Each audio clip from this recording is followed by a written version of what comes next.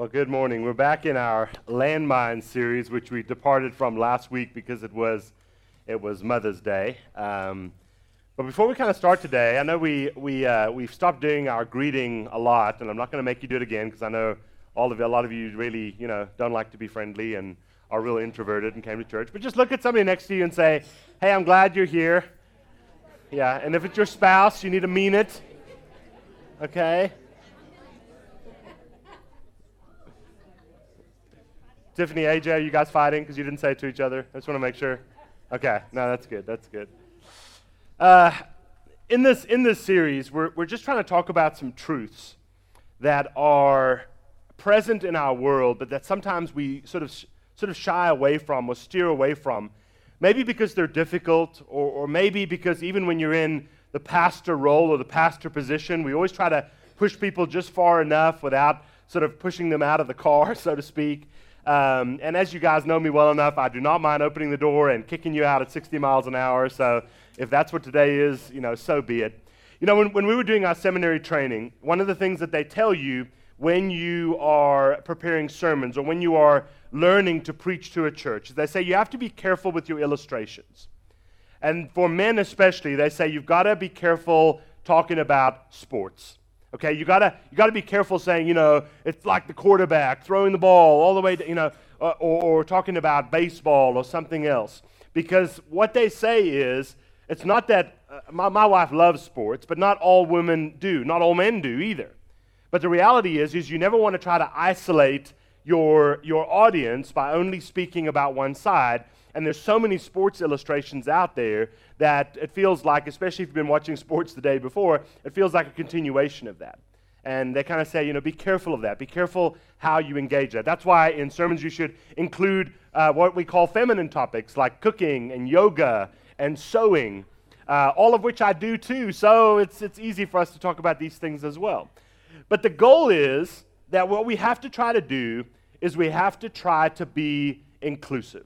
Include people from all different walks of life, all different experiences, because not everybody in our churches has one experience. One of the ways that I am very convinced that this needs to happen, especially among pastors, and I'm going to tell you it's one of my pet peeves, my staff know this is one of my pet peeves, if we go to a conference or we listen to something and people are reading the Bible, a non-inclusive Bible, and what I mean is a Bible that does not include both genders. If you look at Romans 12, 1 and 2, this is actually a picture of my Bible.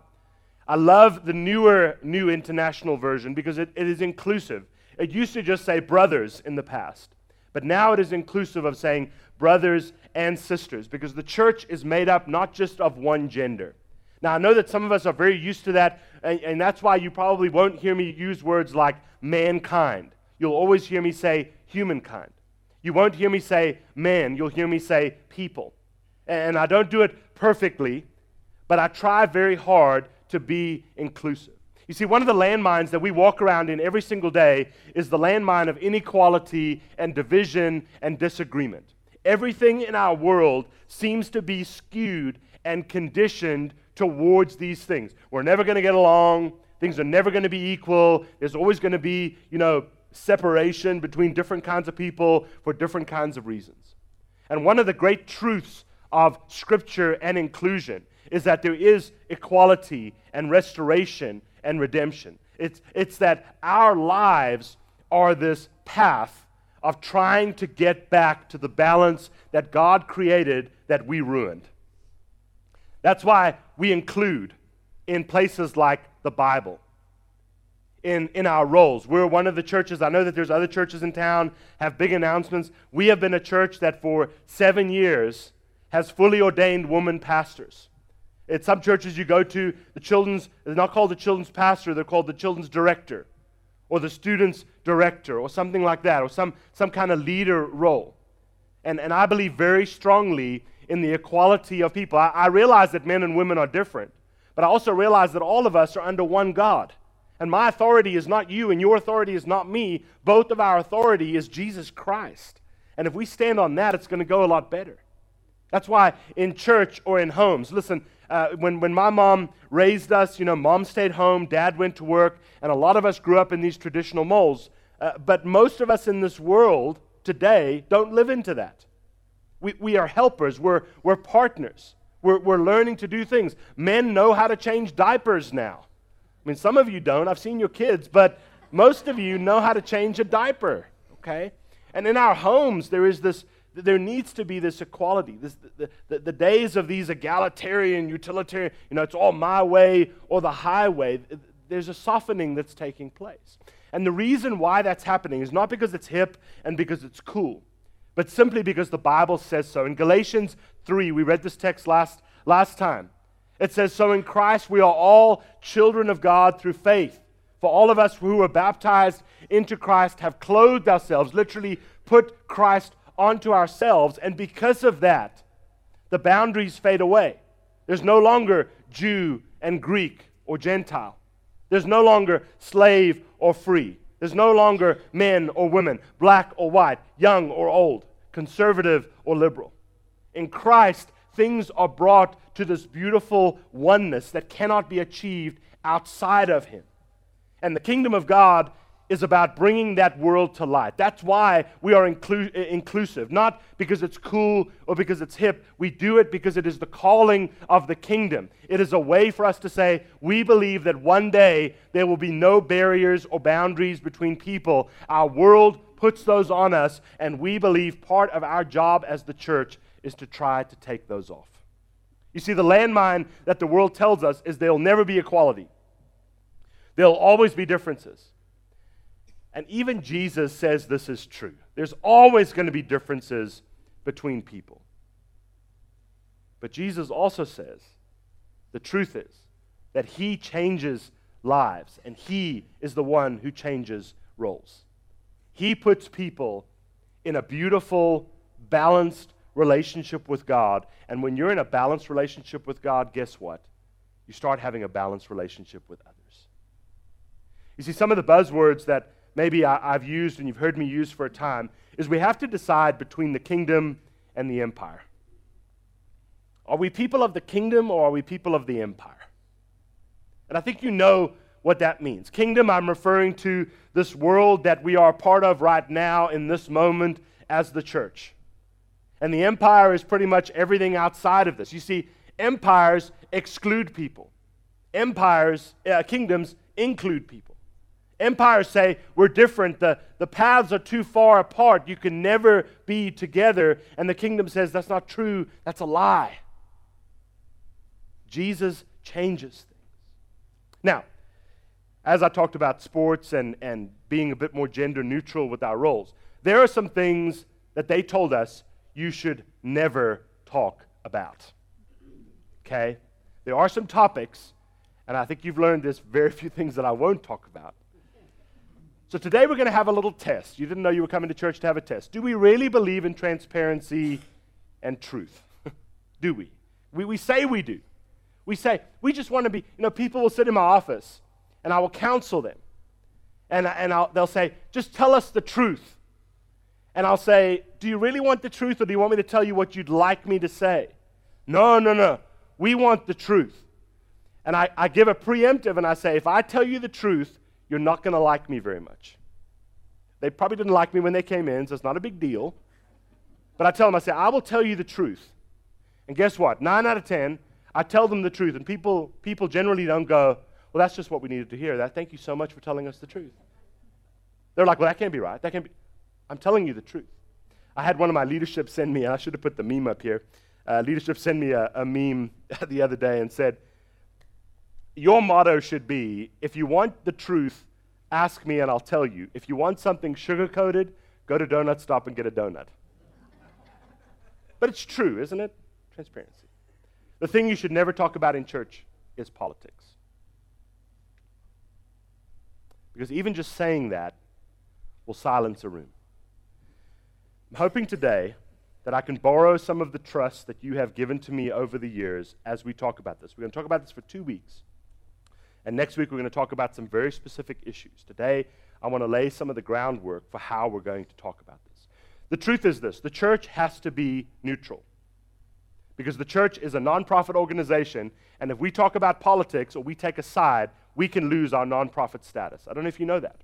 Churches, by definition, have to be politically neutral. And this comes back from the old laws of the separation of church and state, which I believe in. I don't believe that the state should tell us what we are allowed to do as a church. There should be separation between these two worlds. But a landmine in our world is politics. If you don't believe me, just go look on Facebook. Just watch the news. One of the things that we don't seem to understand yet is that politics is built on reactions. Do you know that? Politics is built on reactions. I'll give you an example. Here are some presidents that have served in most of our lifetimes. As you look at the faces, you have already decided which ones you like and which ones you don't. You know already. People say to me, well, what do you think about politicians? I say, listen, I fully understand that I believe there are bad politicians and that I believe there are worse politicians. And I'm genuine in that. I think politics is an unmitigated bad in our world, and we have decided which ones we hate and which ones we don't like. If I'd put a picture of a mask up here, we would have had the same reactions. I was having a conversation even this morning about masks and how this little piece of fabric divided people so much. We had people call the church and say, we will not be back at church until you require masks. And I said, then you're probably going to wait a while because we're not going to do that. And some people said, we're not going to be at church until we don't have to wear masks. Okay.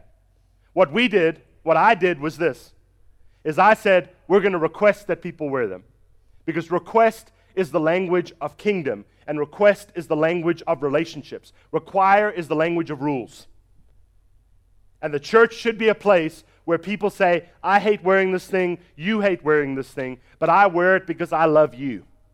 It has nothing to do with this. This is not a place that I'm going to die on the hill of what I think my rights are. You see, here's a truth that maybe we forget sometimes, is that politics uses rhetoric, not truth. Rhetoric is another fancy word for saying a good argument or persuasive argument. How many people over the years made promises that they didn't keep? And I know you're going to think it's all from the other side that's opposite to mine. It's not true. Every side has not lived into promises exactly as they said. And the person with the best argument wins. In fact, if you watch presidential debates or you watch the aftermath, it has nothing to do with the topics. It has everything to do with this person had the best response, this person made the best argument. And there's a difference between being persuasive and speaking truth into people's lives. But let's talk a little bit about Jesus and politics. Because Jesus is a political figure. He doesn't try to be, he doesn't want to be, but he becomes a political figure because Rome is the superpower of the day. And so that's what he has to use. In fact, that's the tool that God is going to use to bring about the salvation of his people. Jesus uses the political arena. That's why even the Pharisees, the religious leaders of this day, who are all subject to Rome, they have the inclusion of church and state. They're not separating anything. They come to Jesus and try to trick him, and this is where Luke 20, verse 22 to 25, we have this narrative. And they come to him and they say, is it right for us to pay our taxes to Caesar? Should we pay taxes? Because they want him to say, no. If you're a good God follower, you don't care about the state, and they want to trap him from a Roman perspective. If he says, yes, you do, then they're going to say, so your God is not big enough or not bigger than the Romans. So where do you lie? They're trying to trap him with this question. And it says Jesus understands and sees their duplicity, how they're trying to play both sides against the middle. And he asks somebody for a coin, and he says, whose inscription is on it? And they say, it's Caesar's. And he says, then why don't you give this to Caesar? And then why don't you give to God what is God's? Maybe a nice way of saying this is, what goes to Caesar are the material things. What goes to God are the immaterial things. And if we know the difference between those two things and balance those two things in our lives, that's good. I know you wanted to hear a sermon on don't pay your taxes, and we'll give you a note, and the IRS will say it's okay. But Jesus says, whatever's in front of you, you need to do. Jesus is a political figure, not on purpose, but he used what he had to. Look at this next picture. I saw this. If you can't see it from the back, it's got all 50 states around this red and blue Jesus, which I think is exactly what we try to do. In a world of donkeys and elephants, we're trying to have the Lamb of God in there somehow as well. We sort of think, well, we can follow 2 out of 3. This is not the Holy Trinity. Sometimes we think it is. When Paul writes to the church, he speaks words in Romans 13. He speaks powerful words, words that are uncomfortable, but they're words that we should follow. Romans 13, verse 1, if we believe this is God's word for us, it says, let everyone be subject to the governing authorities, for there is no authority except that which God has established. That's a hard one for us to read. The authorities that exist have been established by God. Consequently, whoever rebels against the authority is rebelling against what God has instituted, and those who do so will bring judgment on themselves.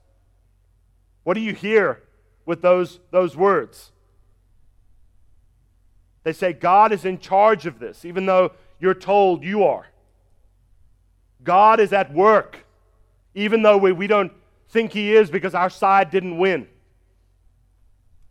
When he writes later to Timothy, who is a young man in ministry, in 1 Timothy chapter 2, verse 1 and 2, he says this, I urge you then, this is to Timothy and Timothy to his church, I urge you then, first of all, that petitions and prayers, intercession and thanksgiving be made for all people, for kings and presidents and all of those in authority, that we may have peaceful and quiet lives in all godliness and holiness.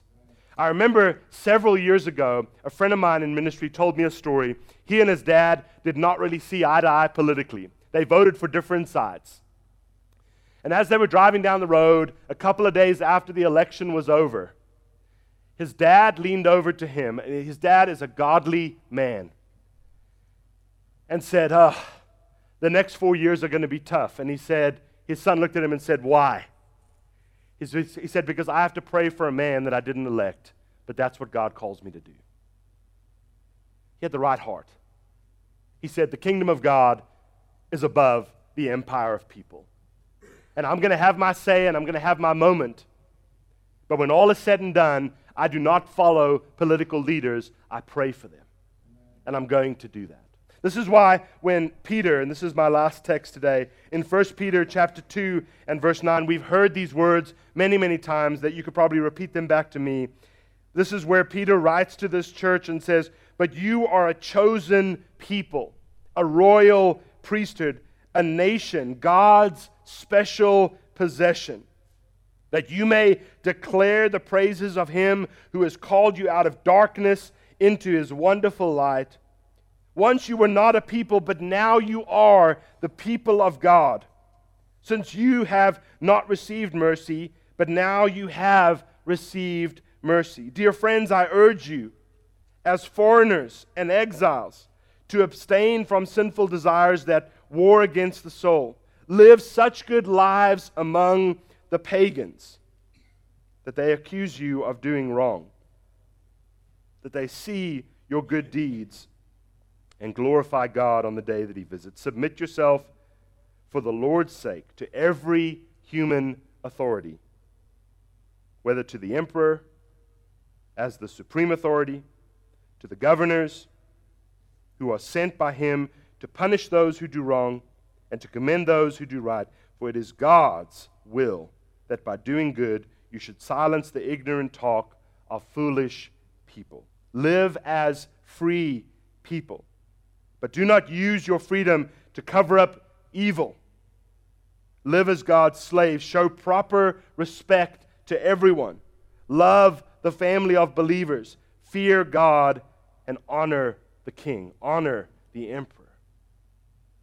You see, one of the mistakes and one of the landmines that we have in our world is that we blend faith and allegiance, and we think that these are the same things.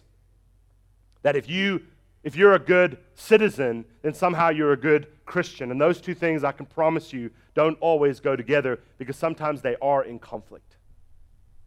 And we have to learn to be okay with the conflict. Need I remind you that one of the dangerous landmines we live in is that anything that takes the place of God is an idol. Anything. Facebook's a great tool. It can become an idol. Money is a great tool. It can become an idol. Our families, our excuses, our jobs, our lives, anything that takes place, that takes the position of God, becomes an idol. The Bible tells us that clearly. And the enemy is so cunning and so seductive and so persuasive with his rhetoric that sometimes we don't notice. And so we end up with flags that are covered with crosses. Now, please understand me. I'm not against either one of these things. I love both of these things very much. I just happen to love one more than the other. And one of the landmines that we fall headlong into is that we think patriotism is the same as being people of faith. You should love your country. You should serve your country. You should serve everybody in it. But we always need to remember God's place in the midst of it. I saw this meme this week, or this saying that I thought was good. Jesus isn't as conservative or liberal as you think. The disciples thought they had it down. They thought that Jesus was going to go into Jerusalem and overthrow the Roman government and set himself up as emperor. And he didn't do that, even though that's what they thought he was going to do. Jesus used the arena that was there, but that was not his goal. And so I bring us back to this question, the premise that we're starting with. Do we believe in kingdom or do we believe in empire?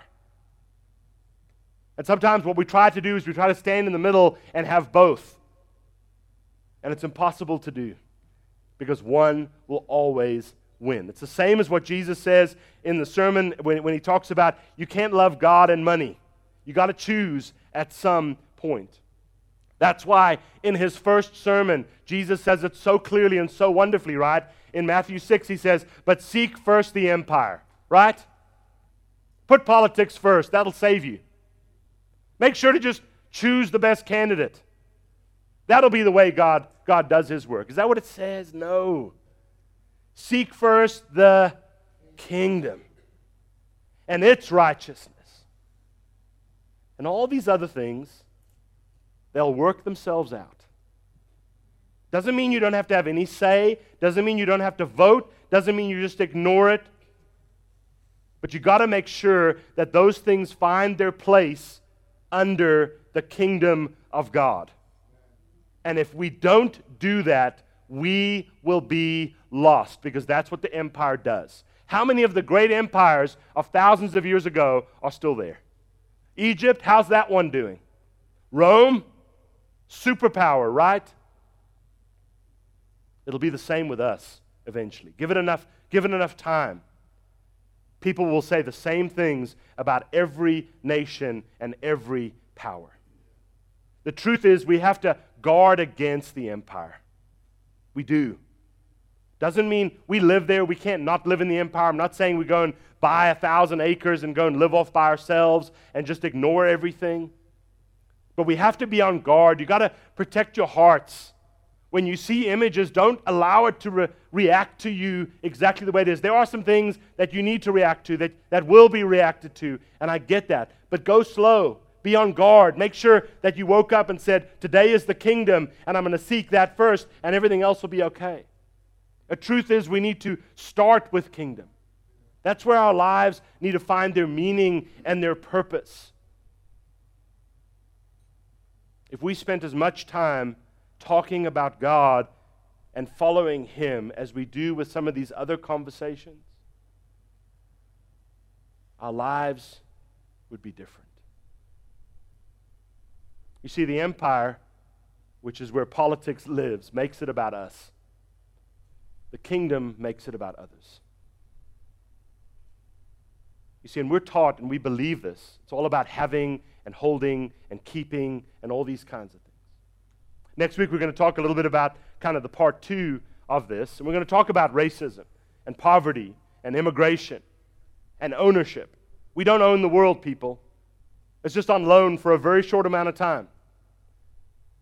And we've got to live with that mindset. The Bible calls for it time and time again that our lives are a vapor, that the only thing that we own is our soul that we're able to give to God. And if we do that, everything else will find its place. Or one issue, politics. Politics is so much, it gets argued about one thing. Are we naive enough to think that politics is really about one thing? That there's only one problem?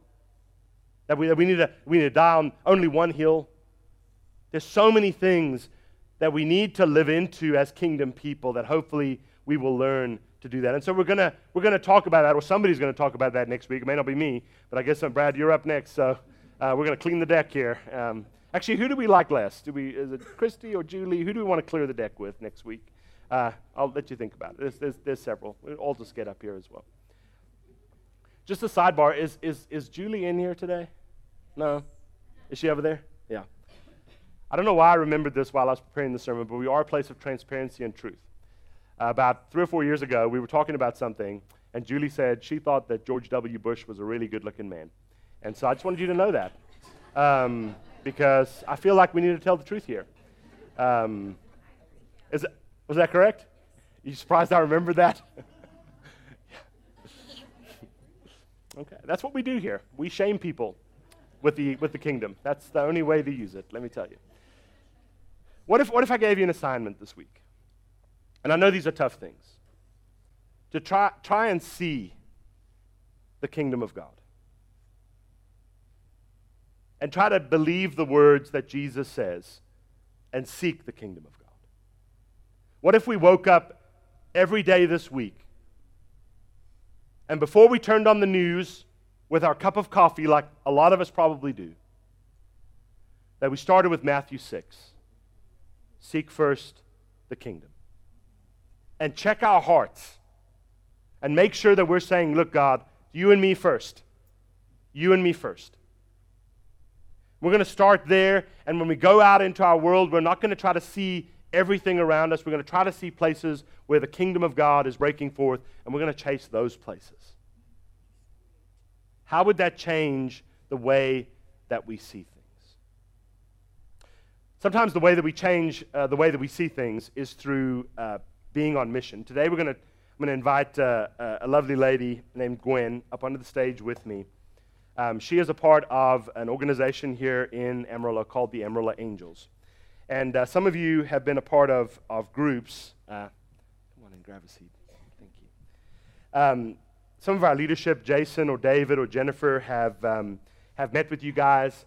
You saw a little table out there when you walked in today. One of the missions that our church is going to be a part of this next year is a thing called Amarillo Angels. So welcome, Gwen. I'm glad that you're here. Thank you so much. I'm glad to be here. Yeah, why don't you tell us a little bit about Amarillo Angels and what you guys are trying to do, what your mission is. Here, it's on the back wall if you need to read it there. Go. There it is. I see it. Our mission is basically to walk alongside the children, youth, and families in the foster care community, our local foster care community, and provide consistent support for them. And there's a lot of reasons that that's really important for those families and those kiddos and those sweet youth. And it goes back to some statistics. I don't know if you want me to start throwing those in here now. So what we know is that children who have been subjected to abuse and neglect are just much more likely to face some really devastating outcomes in life. We also know that that doesn't necessarily have to happen.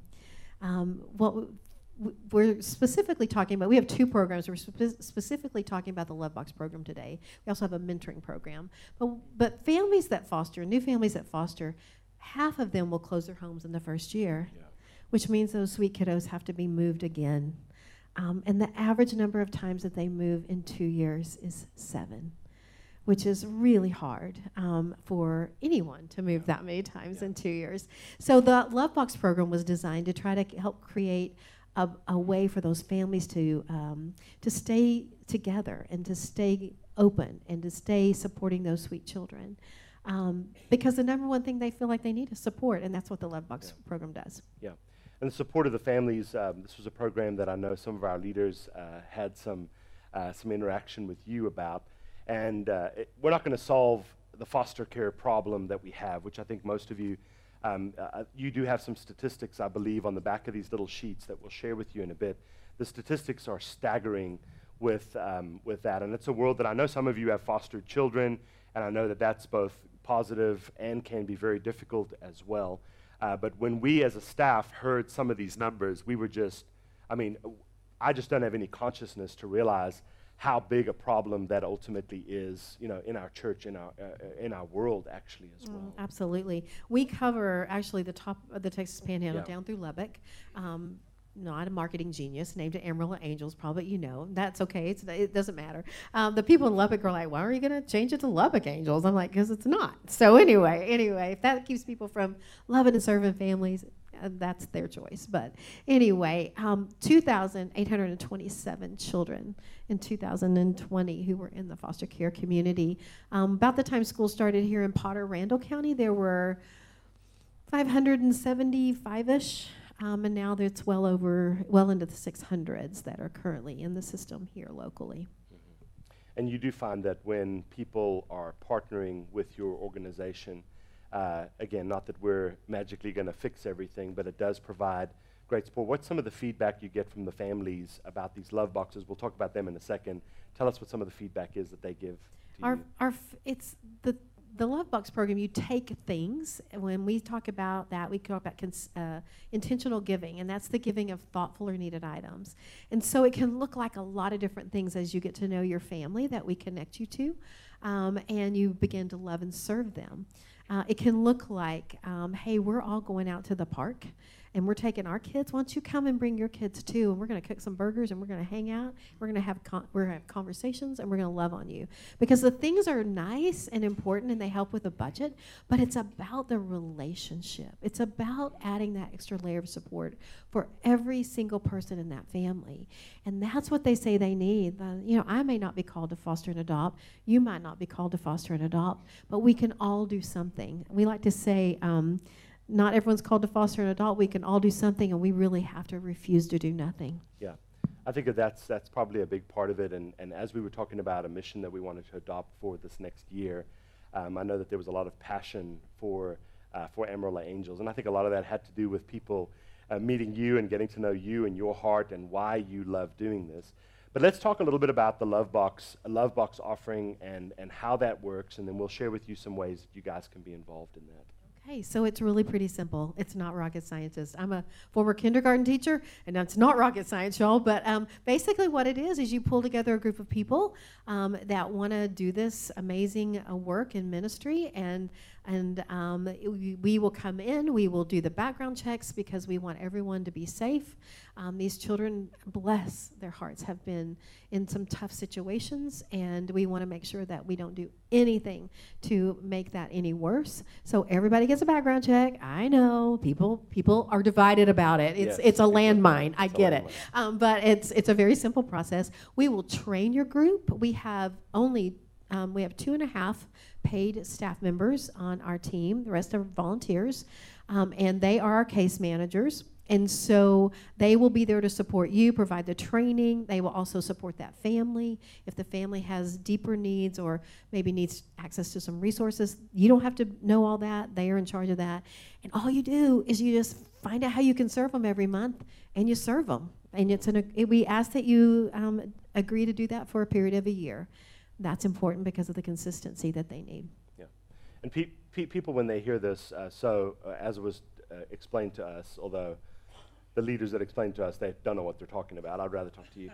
No, I'm just kidding. But there's basically a love box that there's families that are adopted. You adopt an entire family, so we don't want to just adopt 1 or 2 children out of a family.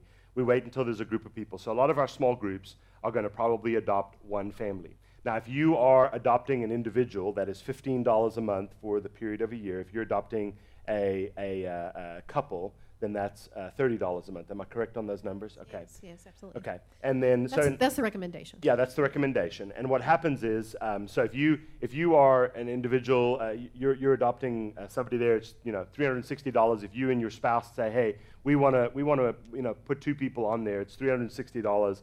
If you want to just do 1 person, it's $180. If you can't even do those amounts, then we'll try to pair it up as much as we possibly can.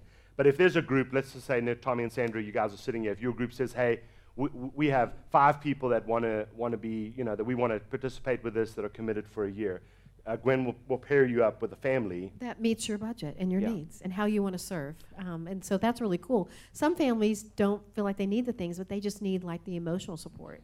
They need you to call and check on them. We have one group that just takes dinner once a month. I mean, and they're really popular with their families. So it can look like a lot of different things. It doesn't have to be exactly the same thing. We had a group a while back that they have a lot of kids, and they had a new little guy that was pretty traumatized and had some pretty significant behaviors that were showing up, and they had to make those Valentine boxes, for the Valentine party.